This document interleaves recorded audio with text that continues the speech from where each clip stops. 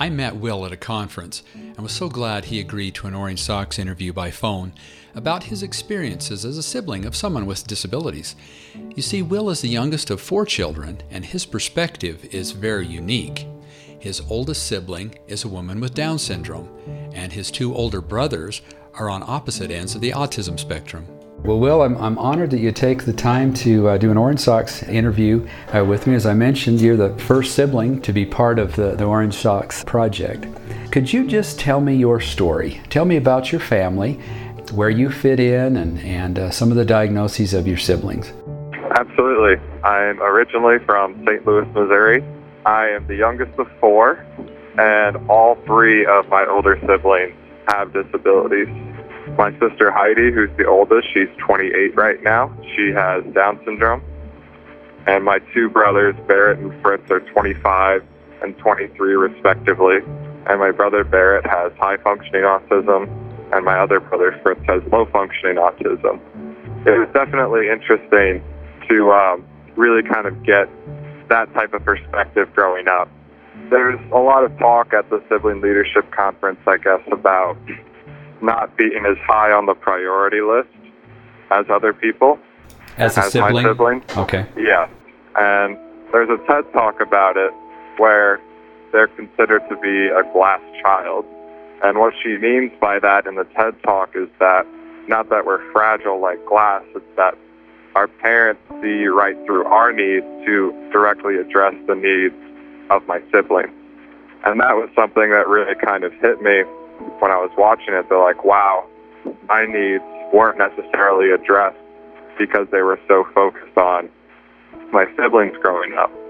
But with that, kind of gave me a lot of opportunity because I really started to take outlet in recreation and outlet in sports.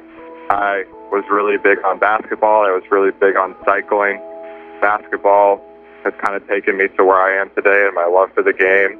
I love to bike everywhere. My brother Barrett and I would bike pretty much everywhere. So it was really not only just a great opportunity for me to really kind of express myself and have that kind of outlet, but it also really kind of empowered me and helped empower my siblings as well in ways that I never really could imagine, because all 3 of my siblings participated in the Special Olympics growing up.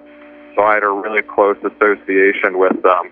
My brother Fritz did track and field, my sister Heidi did swimming, and my brother Barrett did basketball and swimming. From an early age, I was really kind of immersed in the sport and disability community, and it really kind of gave me, for lack of a word, a great perspective on things in terms of how I can really make my mark now in the industry. Let me just ask you a question. I think it's an interesting concept, being a glass child. Obviously, as the youngest, probably for a period of time, my assumption is you just assumed every family was like that because you didn't know any different, right? Absolutely. I didn't know really what life outside of it was like. About how old were you when you realized that your older siblings were perhaps not like your friends' older siblings? It's funny that you asked that, because I don't know if there was really a turning point for me that I really kind of started to realize that, because I was very sheltered growing up, I guess, because they didn't want to be quote-unquote exposed to the world on that sense. It kind of seemed like, at least for a little bit, they were embarrassed by the fact that I had to deal with all of this growing up, and they didn't necessarily want me to share that part of my life. They, as in your parents? Yes. But as I got older, I think kind of maybe the turning point was when I started high school. That was when I really started to come into my own, of course, because, you know, you're going through puberty and all of those different things. From there, I started, getting more involved with females and starting to go out more and hang out with my friends. And once I started meeting other people's families, started to feel like, wow, I didn't really have a childhood to a degree, because so much of it was focused on taking care of my siblings. I guess to formally answer your question, it was more so when I started through puberty early on in high school. Interesting. So As you think back at it, what was the hardest part for you, do you think, in being a sibling of people with disabilities? I mean, you had three. Golly, you had somebody that was high functioning on the autism spectrum and low functioning on the autism spectrum, and then someone with Down syndrome. What was kind of the hardest part, do you think? I think the hardest part was in trying to embrace it. And what I mean by that is, like, I always would remember my dad would try and take us to different activities like that a quote-unquote normal family would do, like go to the zoo. But then, time and time again, I have a million stories as to, like, what didn't go right every time we went somewhere. And every time, like, if my brother would run away, like, he almost ran into an enclosure one time we went to the zoo.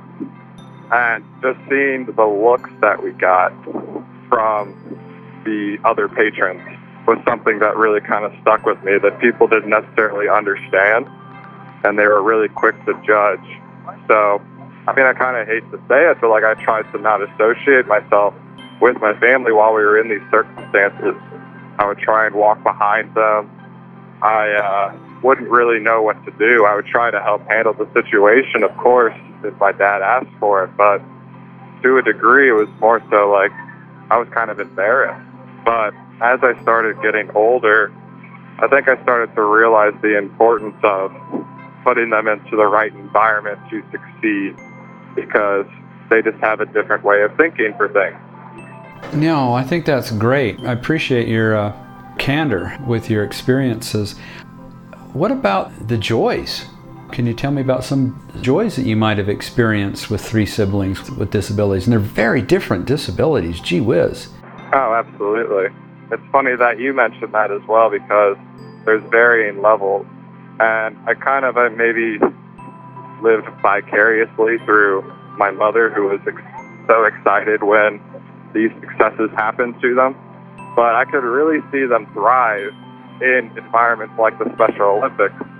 Like whenever my sister would get a gold medal for doing her events, or my brother, there's an iconic picture of him actually with like 8 gold medals from the Special Olympics. He looks just like Michael Phelps.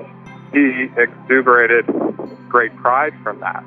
So whenever they accomplished something that great, like they graduated from the special school district, or they accomplished the goal of being a part of the Special Olympics, or they accomplished this or that, you could see how much joy it brought to my mother, who worked so hard to make sure that my siblings were put into the best situations possible.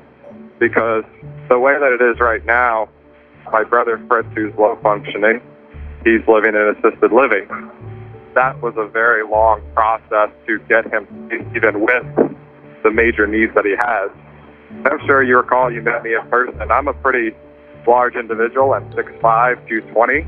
But my brother Fritz, who's low functioning, is 6'7", 350. Oh boy. He's massive. So I always kind of joke that if he didn't have an intellectual disability, he would be an NFL offensive lineman or something like that. But it was such a great joy just to see all the hard work that my mother put into it, to see my brother get placed like that. And for my sister, who's currently working in a sheltered workshop and being a part of dance programs and really kind of getting to express herself through arts and dance and humanities. And probably one of the best moments I've experienced is when she met her boyfriend, who also has Down syndrome. And they've been dating for 5 years, which is absolutely incredible, and they're like the cutest couple ever, which is so nice to see. But just seeing the genuine love and affection that they have for each other really kind of has had an impact on all of us. It kind of teaches you to really appreciate the smaller things in life. And then for my brother, who has high functioning autism, he has made tremendous strides. And I'm really proud of him for it, because once he graduated from school, he kind of just stayed in his room and he gained a lot of weight. He spent all day on his computer, all of that. The problems with that, of course, are not just emotional, but physical as well. Like, he was getting significantly overweight. but my mom really helped him, quote unquote, turn his life around by getting him this job at this Goodwill, by having him get a gym membership, by starting to learn independent skills so that he could eventually move out on his own. Like Barrett, he had his own car, and he ended up totaling it. And my dad was completely opposed to having him have a new car. But my mom, tying into what I've mentioned earlier, was saying, well, if you give Barrett the right environment, like he can't drive on the highway, why don't you give him a chance? And so my mom kind of went against my dad's wishes and ended up buying him another car. Barrett actually saved up money to buy the car, which was incredible. But he has been driving solely on the side roads and not on the highway, and he hasn't had an accident in over 2 years. And so it's kind of a testament to show, to the point I was making earlier, that it's mainly about the environment that you put them in, and if you're able to tailor it towards their specific needs, then I don't understand why we don't do that. And so that was, I guess, kind of the biggest joy that I have with my brother. I just found it really fascinating, especially in my experience, that it's the little victories with my sister Heidi. It's the victories I see with my brother Fritz through my mother. And then it's the amazing growth that my brother has experienced growing through learning these independent skills and really becoming a functioning member of society. So I've seen those joys through 3 different avenues.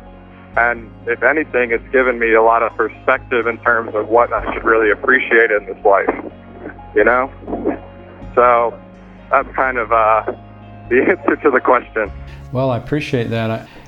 You obviously are a very competent adult. You're on the track for your life. You've got plans for the future. You're centered. You kind of know who you are. You've got a plan.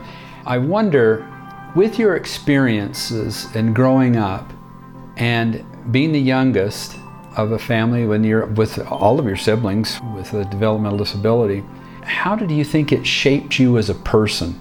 And I guess where I'm going to is, would you have traded that experience with maybe the life of one of your friends, knowing what you know now that you can look at it?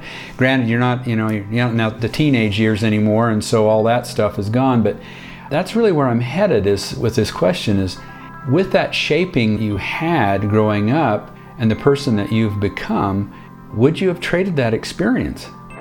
To answer your second question first, I wouldn't trade it for anything in the world. And one question that's really kind of stuck with me was in high school, I was in a psychology class.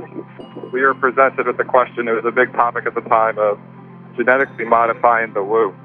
And you now can, of course, change like the eye color and maybe even determine the sex and all of these different types of things. And our professor asked a really interesting question, was that if during the process you were to discover that your baby was going to have a disability and you had the ability to genetically modify and change it, would you? And I was the only one in my class that said no. It kind of made me start thinking about how people perceive disability in life, and it gave me a lot more perspective in terms of respect for how I was raised. I mean, I'm living in New York City right now, and I'm sure you know, as well as anybody, the general perception of New Yorkers is very kind of standoffish, kind of rude, kind of set in their own ways. But the way that I've been raised allowed me to really kind of understand where everybody is coming from, and it's given me a sense of, I know my place in life now because of the way I was raised. I guess kind of tying back into the question that you had, kind of developing me as a person, I wouldn't trade it. I really wouldn't, because even though it was a tough childhood growing up, it really shaped me by giving me that perspective in terms of what I really wanted to do in life, what gave me that outlet. Because if I had never found basketball, I really don't know where I would be in this life, you know? So those are the kinds of things that I think about in terms of my growth and development as a person. Well, you know, you made a really interesting comment about your psychology class. That's really an interesting thing to me. Do you happen to know, were you the only one in the class that had siblings with disabilities? Yes, I can say that confidently. So isn't that interesting that the only person in the room with experiences firsthand with people with disabilities wouldn't change it, whereas the other ones that had no experience would. I find that really a very powerful construct, very powerful experience that you had. Definitely. I completely agree. I am very grateful to Will for taking the time for an Orange Socks interview and for being the first to do so. His circumstances are unique, and his insights are very profound and very valuable.